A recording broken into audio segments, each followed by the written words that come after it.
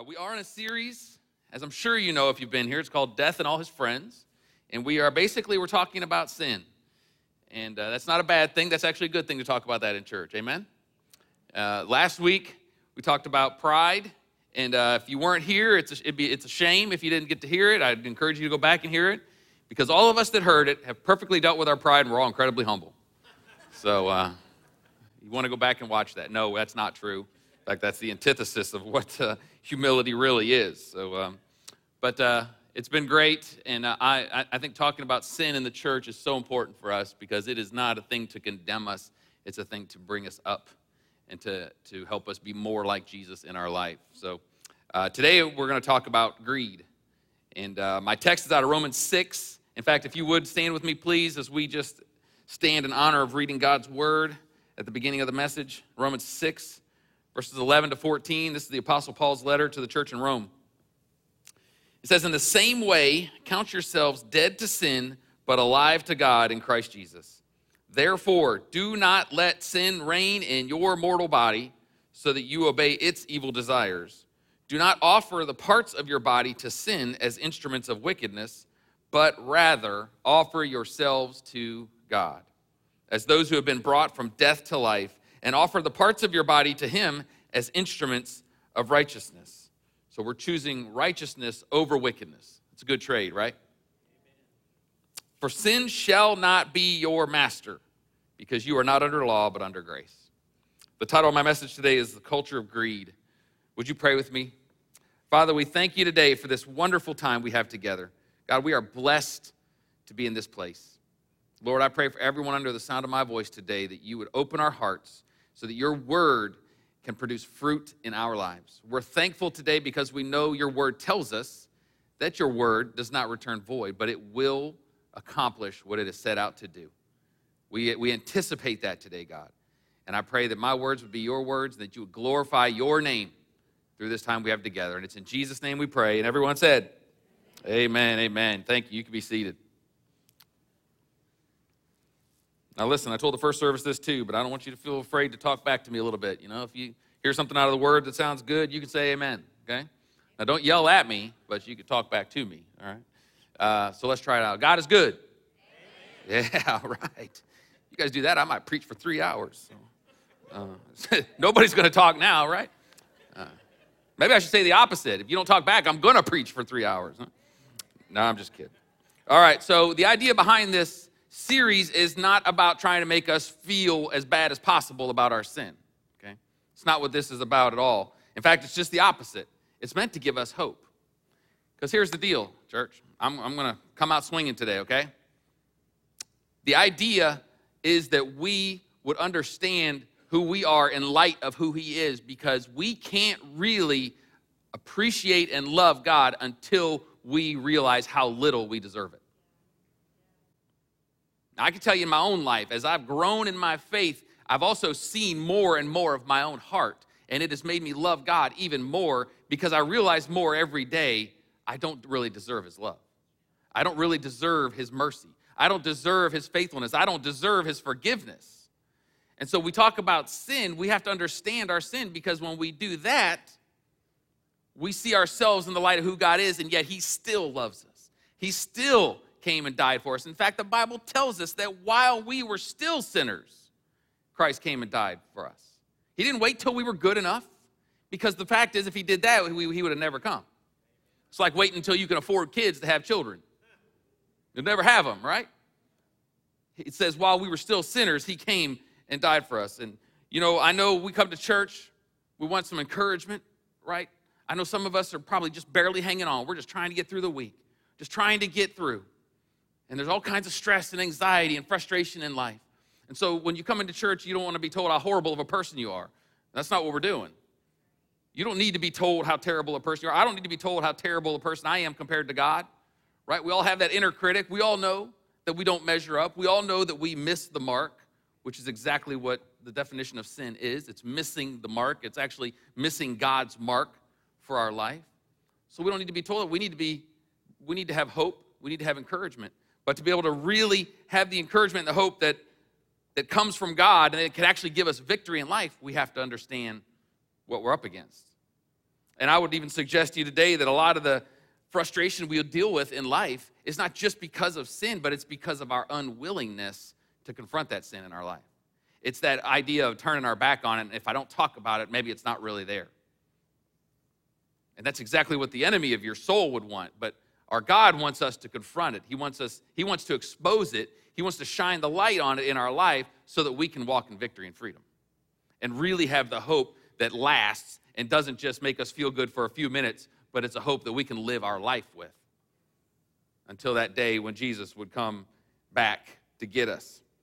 And we must recognize those areas that are holding us back, because it's important that we offer ourselves to God. As my text verse said, we offer ourselves to righteousness so that sin doesn't reign in our body. So that we're not mastered by sin in our life, but we're actually instruments of righteousness, of His righteousness in our life. It's actually a really, really beautiful thing. You know, we just sang the song just a minute ago, and some of the lyrics, man, they just stuck out to me. In fact, I was preparing this sermon before I even knew what songs we were singing this week, and I was looking the other day, and I said, man, that's exactly what we need to hear. It was that last song, and it says, the lyrics say, who is like the Lord, strong in battle? Who is like the Lord, mighty to save? Who is like the Lord, King forever? Jesus reigns, Jesus reigns. Amen. Amen. Then it goes on to say, you reign in all the earth, you reign in all the heavens, you are holy. You're seated on the throne, nothing can stand against you, you're holy. Wow. Powerful, powerful lyrics, right? Declaring who He is. And these lyrics, they're two parts. They're a fact, but they're also a declaration. It's a fact that Jesus reigns. It's a fact that He does reign in all the earth and in all the heavens, and that He's seated on the throne. Nothing can stand against Him. That's a fact. And it's a done deal. In fact, Paul said in Ephesians 1:21, it says that He is seated far above all rule and authority, power and dominion, and every title that can be given, not only in the present age, but also in the one to come. So it's a done deal that He reigns. But, and there's a big but in this, whether or not He reigns in your heart is the only thing that's up for grabs. Because see, He reigns, but does He reign in you? The only way He reigns in you is if you make the choice to let Him reign in you. Now, that being said, there's going to come a day, the Bible says that every knee is going to bow and every tongue is going to confess that He is Lord. So that day's coming for all of us where we're going to proclaim that He reigns, but it's a lot better for us if we make that decision on this side of eternity, because when we do it on this side, we're going to want to bend the knee and declare that He reigns, because we're going to know it's true because we've seen it in our own life. And so it's up to us if we're going to choose whether or not He is going to reign and if we are going to be instruments of righteousness in this life. But it has to be because we are allowing Him to reign. It's not about, and I've said this every week of this series because I want it to be very, very clear. This is not about us trying to be really good and sin less. This is about letting Him reign in our life. We can't stop sinning on our own. We can't be good Christians because there's really, in reality, there's really no such thing, because none of us will ever be good enough. But it's about offering ourselves, as my text verse said, offer your bodies to Him. That's actually liberating for us. I don't have to figure it out. I don't have to be perfect. I just offer myself to Him. And a beautiful thing happens when I do that. His Spirit takes over. His Spirit fills me up. And I have this ability that I don't have on my own, but it's not me doing it. It's Him doing it through me. Powerful, beautiful, beautiful stuff. The declaration is that no one is like the Lord. But does He reign in your heart? And when we're talking about sin, a series on sin, there's an easy litmus test. And it's real simple and easy. When you came in here and you knew we were talking about sin, where did your mind go? Where does your heart go when you hear that and you know it's too late, you're already in here and you can't leave? Are you sitting here thinking, all right, I'm just going to sit here and mind my business? I'm sure not making eye contact with the preacher. And I'm going to stand at the end when he tells me to stand, and then I'm hightailing it and trying to get out of here unscathed. Is that where you're at? Or is it, God, I'm anticipating you working in my life and working in my heart. I'm opening myself up to let you expose and shine the light on the deepest, deepest areas of my heart where I have said you can't come in there. Because I really want you to reign in my life. I really want to see your power, your majesty, your glory displayed in me and through me. That's how you know if you're letting him reign in your life. It's not the people that where God's reigning in their life, it aren't the ones necessarily that are the most upstanding and look the most Christian. It's about an open heart. It's about a willing heart. The Pharisees looked more Christian, looked more religious than anybody else, and they were the furthest from God. So it's not about how we look, it's about what our heart is. And God would say, I want you to open your heart and let him do his work in us. Because see, a large part of the feelings we have of failure and anxiety and stress and worry that we come into church with on a Sunday, and the desperation for relief from those things, it springs from places where God does not reign in our heart. That's where it comes from, for the most part. Whether it's the things you're dealing with, whether it's lust. You know, lust is something that we deal with when we don't let God set the standard for us and what we're going to look at. Whether it's greed, which we're going to be talking about here in a minute. Greed is something we're dealing with. It's because we haven't allowed God to reign in our heart to make us content by his standards, not our own. Pride, if we're dealing with pride, it's because we've not allowed God to show us our value and our worth. We've tried to determine it on our own. And it doesn't have to be one of the, the deadly sins that we talk about. It could just be even our health. If you're struggling with your health, maybe it's because you haven't allowed God to reign in your life and even help you when it comes to how you're going to take care of your body. Now, not everybody that's struggling with their health is because they're not taking care of themselves. But you know if that's you.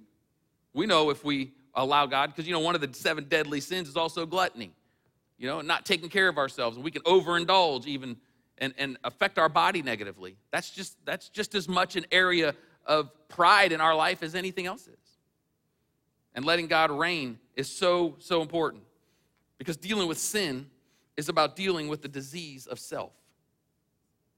That's what it is. Sin is basically dealing with the disease of self. The Bible talks about us as humans. It refers to us as our self, our nature, our sin nature, the flesh, and all of those things are diseased. In fact, when you look at it in relation to sin, the Bible says that we are dead in our sin. But we are definitely diseased in this flesh, in the spiritual aspect of our life. And for those of you that maybe you're not a Christian today, or maybe you're newer in the faith, something like that, hearing that can sound kind of weird to you or maybe even offensive. And I'm not here to try to offend anybody. And it's not about offending you for the sake of just offending, but I will say the gospel is offensive. The gospel is something that goes against everything we are in our flesh. It's saying, no, you're not good enough on your own. No, what you want isn't the most important thing in life. It's about him and his glory and his purpose and his will, not ours. And it's so easy for us to get away from that and feel like, you know what, I'm a good person. You might be sitting here today thinking, you're talking about sin. I'm like, it's not that big a deal. I'm a pretty good person. If you think you're a good person, then I would challenge you on what you're comparing yourself to. Because if you're comparing yourself to other people, you might be a good person. I feel like I'm a pretty good person if I compare myself to people. But we're not called to compare ourselves. That's not the standard in life. When you stand before Jesus, you can't say, well, Jesus, I was better than those guys, my neighbors. You think I'm bad, you should have seen my brother, right? Jesus would say, I don't care about that. That's not what I've called you to. He's called us to have a standard. When I think about my van that I drive every day, that thing is lightning fast if I compare it to a bicycle. I compare it to an F-16 and it's nothing, right? It's all about what you compare it to. And God says, be holy as I am holy. That's the standard, is holiness like God. So I would like to meet the person that meets that standard because there's no such thing. In fact, in Romans 8:8, Paul said very clearly, those who are in the flesh cannot please God, period. Our flesh can never, ever please God. And the only way to beat this sickness of self is to let Jesus reign in our heart by his Holy Spirit. And the sooner we come to grips with that, and the more often we come to grips with that, the sooner we can realize and embrace the idea that we not only need a Savior, we need a Lord for this life too. Then we have a greater chance of walking in the victory that Jesus paid the price for us to have in our life. And that's what he wants for each and every one of us. So, I promise you I'm going to talk about greed. And so that's where we're going to go, because, one of the biggest friends of sin that can reign in our body is greed. We talked last week about pride. I believe the Bible's pretty clear when you look at the Bible and you look at the definition of pride, that almost every sin comes from pride in our life. But let me tell you, if pride's the top of the heap, greed is his lieutenant. I mean, it's right there. Greed is something that we all have to deal with in our life, and it's something that we all can very easily allow to have place in our life if we're not aggressive against it. The definition of greed is an insatiable desire to have ...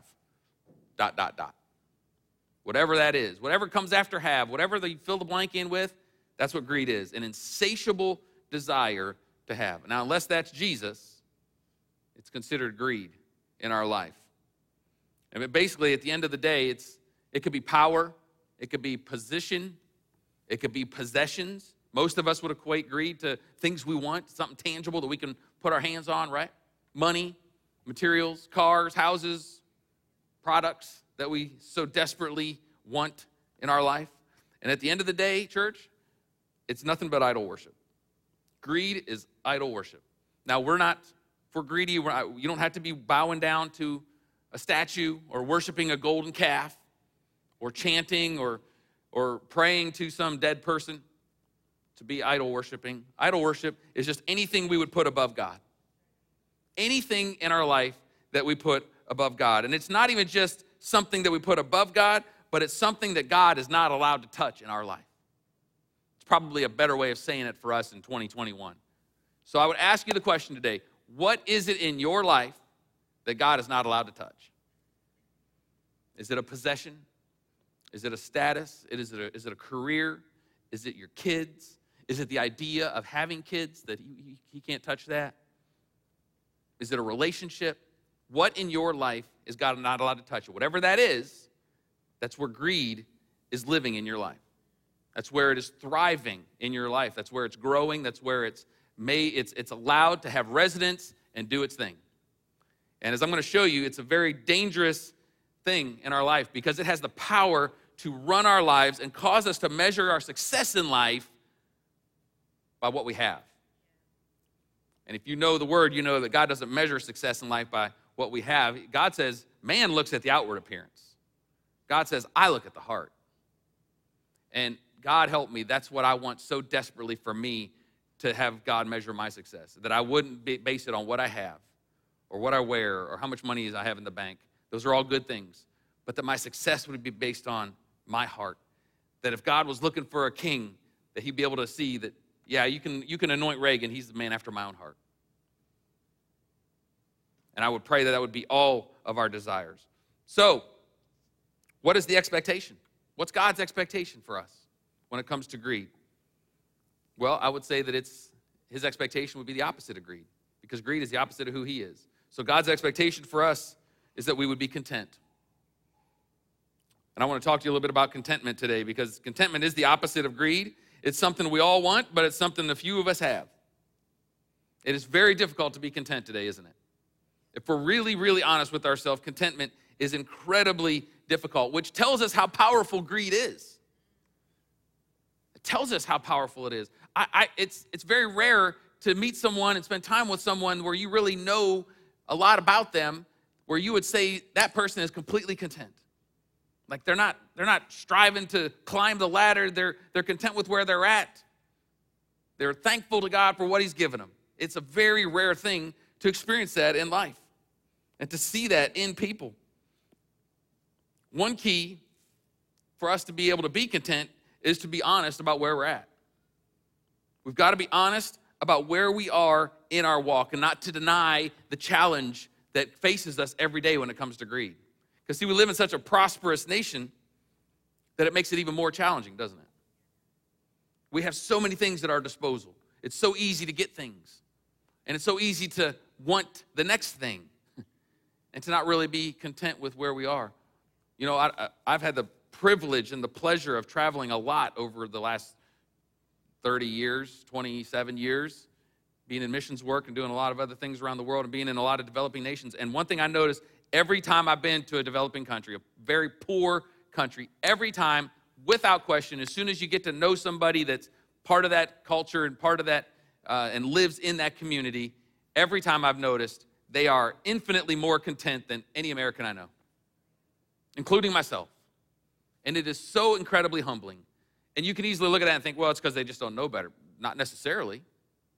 But at the end of the day, yes, they know they won't be able to ever acquire some of the things we can acquire in the United States or in a Western country, but it's like they've found the secret of being content with having little. In fact, Paul even tells us that it's a challenge. It was a challenge for Paul. In Philippians 4, verse 12, look what it says. He says, I know what it is to be in need, and I know what it is to have plenty. I have learned the secret of being content in any and every situation, whether well-fed or hungry, whether living in plenty or in want. So there's two things I would say from this verse that just jump out. First of all, he says that plenty is not where contentment comes. He says, I've had plenty and I've had want. I still had to learn the secret of contentment. So it's not about having more. It's not about having more stuff and continually adding to our repertoire, continually adding to our possessions in our life. And then he says, I have learned the secret of being content. Does that resonate with anyone? That contentment is actually a secret that we have to find? You know, one thing you know about a secret is not everybody knows it. So that tells me right off the bat that there are going to be a lot of Christians, a lot of followers of Jesus that are never going to find this secret. Because to find this secret, it's not a matter of just walking through life and hoping it slaps you upside the head. Secrets are something you have to go find. You have to investigate. You have to go get it. If you really want to learn what contentment is like, we have to find the secret. And we know that it is not about having more and more stuff. In fact, I've read a proverb this week that says, a poor person isn't someone who has little, but it's someone who needs a lot. That hits me between the eyes. Because I don't want to be that person that needs a lot, because that's where greed can just come in and have its way, and it becomes a monster. Greed is insatiable in our life if we don't deal with it. Paul also said in his letter to Timothy, in 1 Timothy 6, he says, godliness with contentment is great gain. For we brought nothing into the world, and we can take nothing out of it.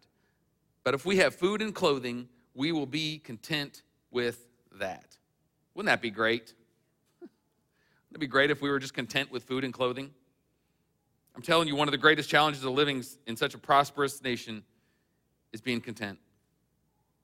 It's a huge challenge. And in church, you can spin it or try to word it in a way that makes you sound not like it's really a big deal for you, but at the end of the day, if you're not content with where you are, it's greed. For the most part. There's specific examples, obviously. If you're not content in your health and you have cancer, it's not necessarily because you're greedy that you're not content. But in overwhelming majority of the situations in our life where we're not content, it's because of greed. And we have, the deck is stacked against us living where we live and being a part of this prosperous place. And it's a huge blessing, but this is one of the challenges that we have to confront in our life. I mean, I experienced it in my own life. You know, I had an iPod, then the iPhone came out, I got an iPhone. And now I got an iPhone and an iPad. And I got a MacBook. But man, that Apple Watch really looks cool. I need one of those. Right? I mean, there's just always something. You know, Apple's going to come out with, eye earrings, and people are going to flock to buy them. You know, it has the apple with the bite taken out of it, so it's got to be great, right? There's just always more that we want, right? Always stuff out there that's trying to get our attention and trying to convince us that we need it. And even Jesus gave us a warning. In Luke 12:15, look what he says. This is a warning from Jesus. He says, then he said to them, watch out. Jesus doesn't yell because he's mad. He yells because he wants us to pay attention, because this is really important. Be on your guard against all kinds of greed. A man's life does not consist in the abundance of his possessions. That should be tattooed somewhere. That's a reminder we need every day. Every time I read that verse, I just go, yes, yes. And then 10 minutes later, I'm shopping on Amazon. just so easy, isn't it? So easy. And you know, when it comes to like things Jesus has said, this is I like it when I hear it because I want to be like him and I know it makes sense, but then living it out is just a challenge in our life. It really is. And if it is true, but why am I constantly having to deal with it? Why are we constantly struggling with greed in our life? You know, why is it that you're perfectly content with your Honda until your friend has a Mercedes? And then all of a sudden your Honda's not so great, right? It's just something that's always, always, always attacking us and always hitting us. And you know what? You might be one of the few sitting in here saying, you know what? It's just not really a big deal for me. You know, I'm happy with a very modest house, a 15-year-old car, and if my bills are paid, I'm good. And praise God, God bless you. That's a wonderful thing. But it still doesn't mean you don't deal with greed in some area of your life. We need to be asking God to show us. Because Paul said in here, he said it's great gain. Godliness with contentment is great gain. You know why it's great gain? Because it's so hard to get. It's so hard to be content in this life. Contentment is one of the most elusive qualities of life. And not many people have it. You might say, oh, I have it. I'm content. It's interesting, we say that, but you know what? Our massive personal debt would suggest we're not content. We would say we're content, but the fact that when everybody asks me how I'm doing, I always say how busy I am would suggest that I'm not content. When I know I struggle with anxiety and fear and worry, that would suggest I'm not content, right? That's why Paul said godliness with contentment is great gain, because not everybody's going to get there. Not everybody's going to get there. You're going to have to want it more than you want what you want. So he goes on then in the next two verses of 1 Timothy 6. He says, people who want to get rich, and I would suggest not just want to get rich, but are greedy, fall into temptation and a trap, into many foolish and harmful desires that plunge men into ruin and destruction. For the love of money, or greed, is a root of all kinds of evil. Some people, eager for money, have wandered from the faith and have pierced themselves with many griefs. Don't miss this warning, church.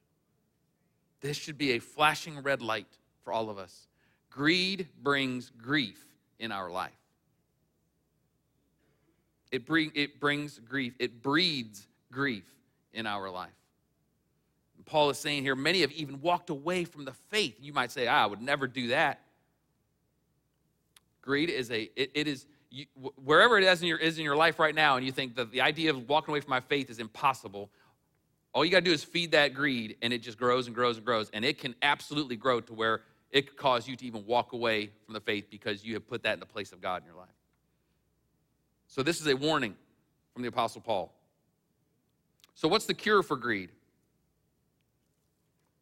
I would say, I have three things I want to give you quickly that I think will help us, that we can guard against greed in our life. And the first one is to contend for your faith. Contend for your faith. I feel like I say it all the time, almost weekly, but it's just such a strong conviction of mine that I feel God has given me this platform to be able to share his word and to be able to speak to all of you that come in here on Sundays. And I feel so strongly that part of the call of ministry that God has put on my life is to help encourage people in their faith and to remind us and to help us along to realize that this life of faith is not easy. It's not meant to be easy, church. Like, we take what Jesus did for us, and sometimes we just kind of think that should go into every area of our life, and our life should be easy because Jesus paid it all. So if all my debt's paid, everything should just be simple. And that's not really how it is.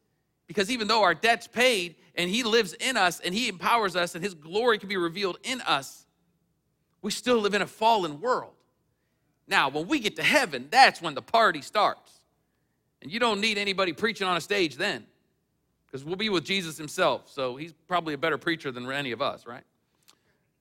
But until then, the life of faith is work. We have to contend for our faith. You see it over and over again in the New Testament, not just the Old.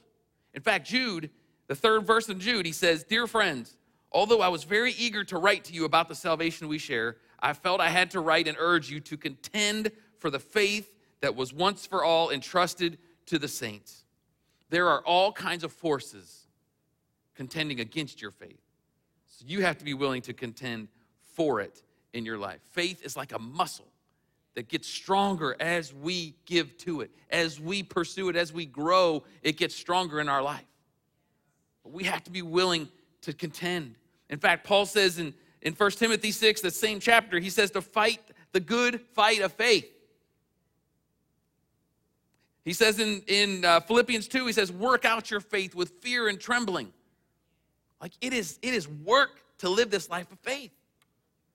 We have to get after it. We have to contend for it. We can't just, see that we got some greed in our life and think, man, I think I'll grow out of it. It'll just get better. It doesn't.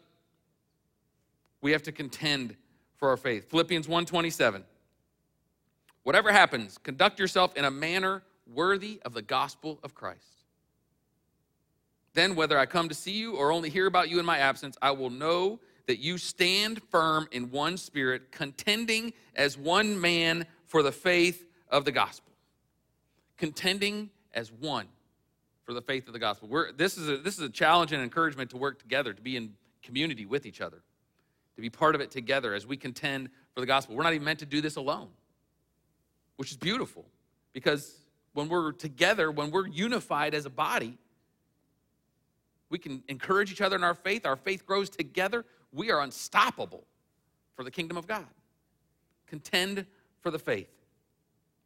Secondly, it's thankfulness. Being thankful in life is a cure against greed. Now, you might say, oh, man, you just sound like my mom from when I was 10 years old, told me I had to thank everybody and be polite, have manners, and we live in the South, and you got to say thank you all the time, right? That's not what this is, even though that's a good thing. Politeness is very good. But this is there's a spiritual application when we are thankful to God for what he has given us. See, when we live thankfully, when we express our thanksgiving to God, when we consistently are thanking him, it's not just about we're doing it because it's the right thing to do and he says to do it, God's got his arms crossed saying, you better be thanking me. But it's that when we do it, there's a principle to it that there is power behind it for our life. When we are thankful, when we make it a habit in our life to be thankful to God for what we have and what he has given us. That should be a habit in our life. Church, this is something we can do practically. This is something every one of us can do. And I can tell you, I'm more and more in my life, I feel like it's become a default reaction for me, which I'm so thankful for, but it's taken me years to get there, where when I have a situation where I'm stressed out or I'm bugged by something or I'm just really going to come to God, I'm going to ask him to help me in this, whatever this is, my immediate default reaction is to initially start by giving him thanks. And man, it's amazing. If you just lunge right into, okay, God, I need you to do this, you just start getting this entitlement. You're not really setting yourself up in the situation. But when you start with thanksgiving, in fact, it's hilarious because a lot of times when I start with just being thankful to God for what he's done, all of a sudden that big problem I was about to pray about doesn't seem so big, because he kind of helps me to see that, oh, okay, maybe it's not quite as much as I thought it was. Not always. Sometimes it's a real thing. But we should still be starting with thankfulness in every situation in our life, because thankfulness breeds contentment. Thankfulness breeds contentment. It's not just about being polite. It literally brings contentment into our life. And here's why. We covet, which is it's just synonymous with greed. We covet when we're not thankful for the things we have. I mean, it is so true. When we are not thankful, that's when we start to covet. If I am thankful for my 10-year-old van, I'm not going to covet your brand new one.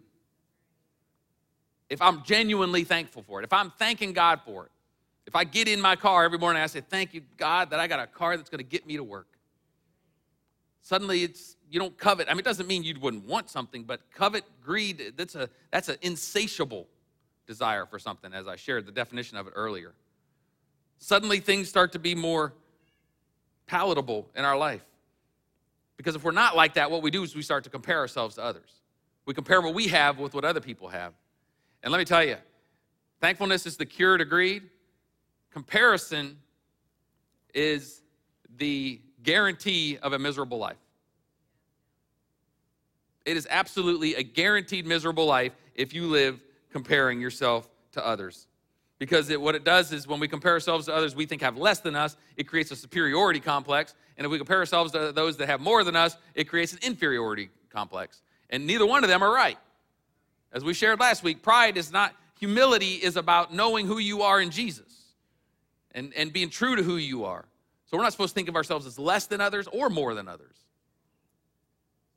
That God loves every single one of us. And the reason it's so hard to be thankful sometimes is because discontentment is much easier and it's more of a default response for us in our nature than thankfulness is. It's easier to be discontent. It's easier to look at what you don't have than it is to really be thankful for what you do have. So let's be thankful. And let's practice that. Man, make a note of it. Write it down. Put it somewhere where you'll see it. And put a sticky note on your mirror for in the morning for when you get up, you're brushing your teeth. You just remind yourself, I'm just going to be thankful today. Thank you, God, for what I have. You start thanking God genuinely from your heart, you start to be amazed at how much you have to be thankful for. You start seeing it everywhere. You start thanking him for a pillow to lay your head on. Air conditioning. Praise God for air conditioning. All right, third and finally, perspective. Perspective is so much of life. I think somebody said life is 10% what happens to you and 90% how you respond to it. Perspective is everything.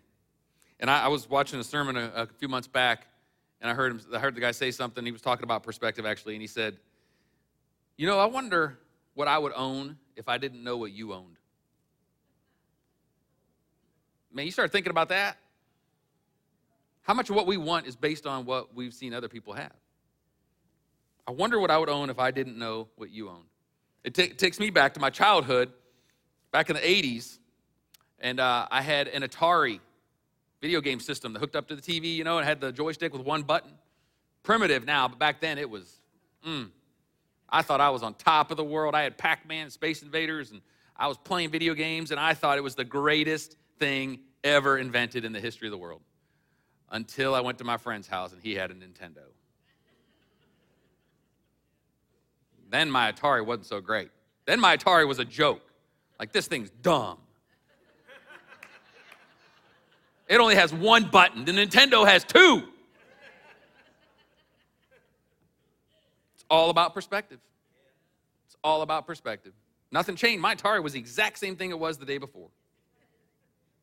And that goes into our adulthood, too. You'd be amazed how much you're not content with when you realize what other people have. And that is not God's heart for us. That breeds greed in our life.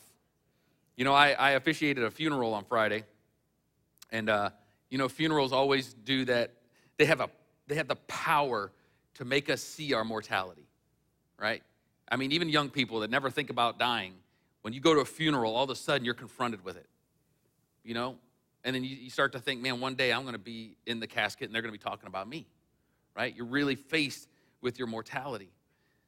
And it always gets me thinking too, and I think everybody that I've known that had the privilege, I would call it, of knowing that they were about to die and knowing it was getting to the end. It's amazing. You could set your watch to it. Every single one of them, all of a sudden, all the things that mattered in life don't matter anymore. People that are, days or weeks away from meeting God don't care about what kind of car they're driving. They don't care about how much money they have in the bank. They don't care about how many followers they have on Instagram. They don't care about so many of those things. And I'm not saying those things are, obviously we have to have those things, but I'm talking about having perspective to help keep us from being greedy in life and having this insatiable need for more things.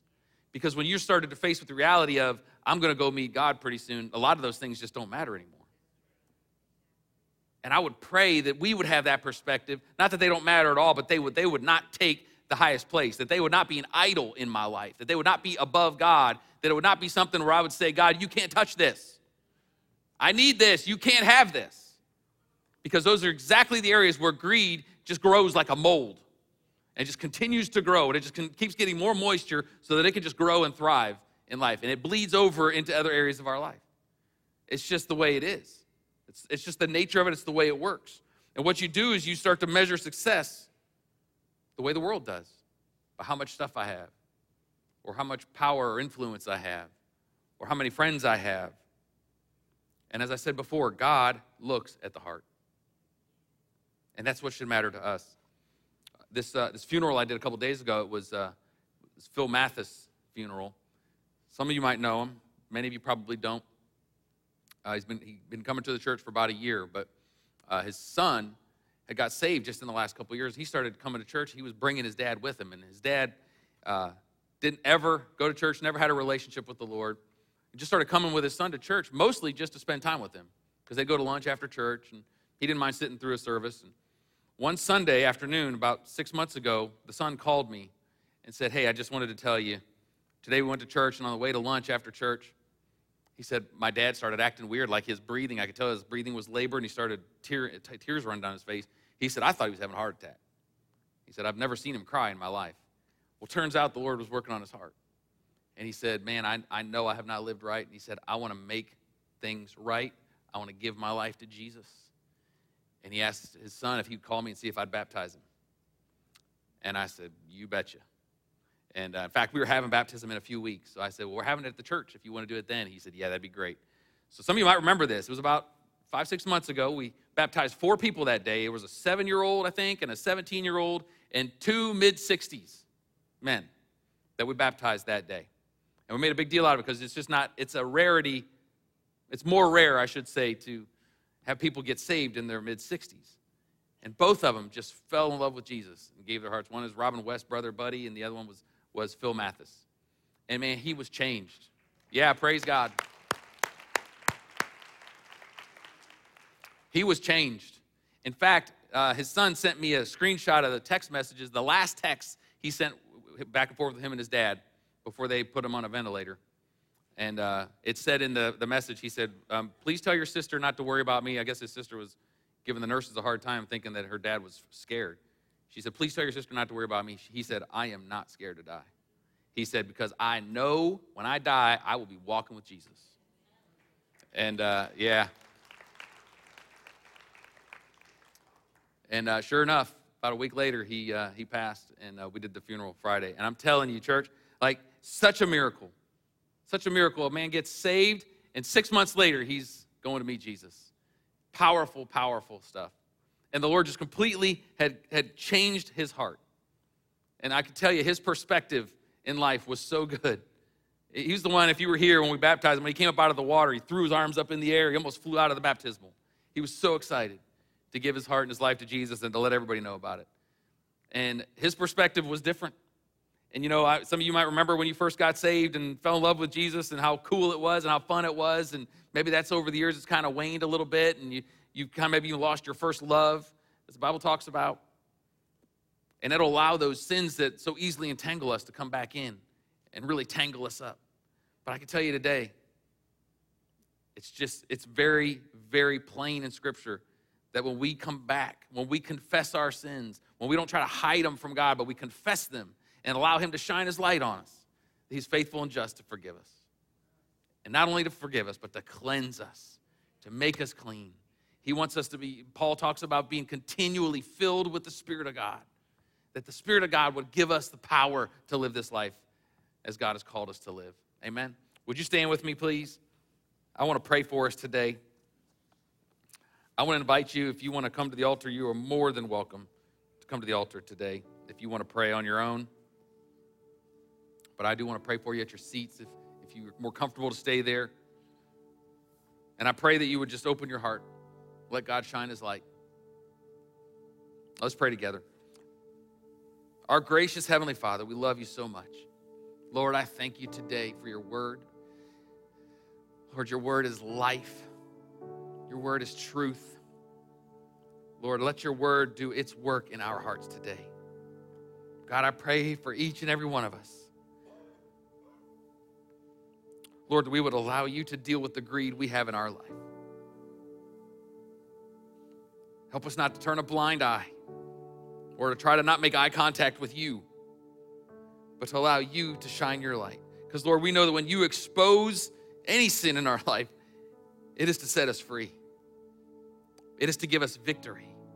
Lord, some of us in this room and listening online, some of us have not experienced or felt victorious in a long time. Lord, I pray today that today would be a new day, that they would experience victory in their lives. They would know what it looks like to walk around as a champion because of what you have done in our lives. That we would not be victims of the sin that can easily entangle, that we would not be victims of greed, victims of our society, of our culture, and the culture of greed that we experience every day. God, we are not victims of that. I pray you'd help us to rise above it, that we would live content because of what you have done for us. Lord, I pray you would help us to contend for our faith, to fight the good fight of faith, to live lives of thankfulness, that we would be thankful every day, that we would never come to you in prayer without starting with thankfulness. And oh God, give us your perspective. Help us to see as you see. Open our eyes, God, to see that the hills are full of your angels, as Elijah did. I pray, God, we would see that you are victorious in our life. Lord, help us to be content as your children and to reject the spirit of greed in the mighty name of Jesus. We reject it today in Jesus' name. It has no place. And where we've given it place, Lord, we take that place back in the name of Jesus. We reject it. We rebuke it in the name of Jesus. We thank you that we stand in your freedom. We stand in your power. And we give you all the glory, all the honor, and all the thanks in Jesus' name. Thank you, Lord. I just encourage you, church, just to speak out your prayer to him. Let's worship him for a moment. Just thank him for who he is. God, we thank you, Jesus. You are the Alpha and the Omega. You are the beginning and the end. You're the first and the last. You are the author and the perfecter of our faith. We give ourselves to you, Jesus. We're not perfect. We know you don't ask us to be perfect. But God, we want to open our hearts to let you do what only you can do in each one of us. And where we come up short, God, we trust you to forgive us. We trust you to restore us. We trust you in your faithfulness, in your mercy, in your grace, in your loving kindness. We thank you that you're slow to anger and you're rich in love. Hallelujah. We receive that love today, God. Thank you, Lord. Thank you.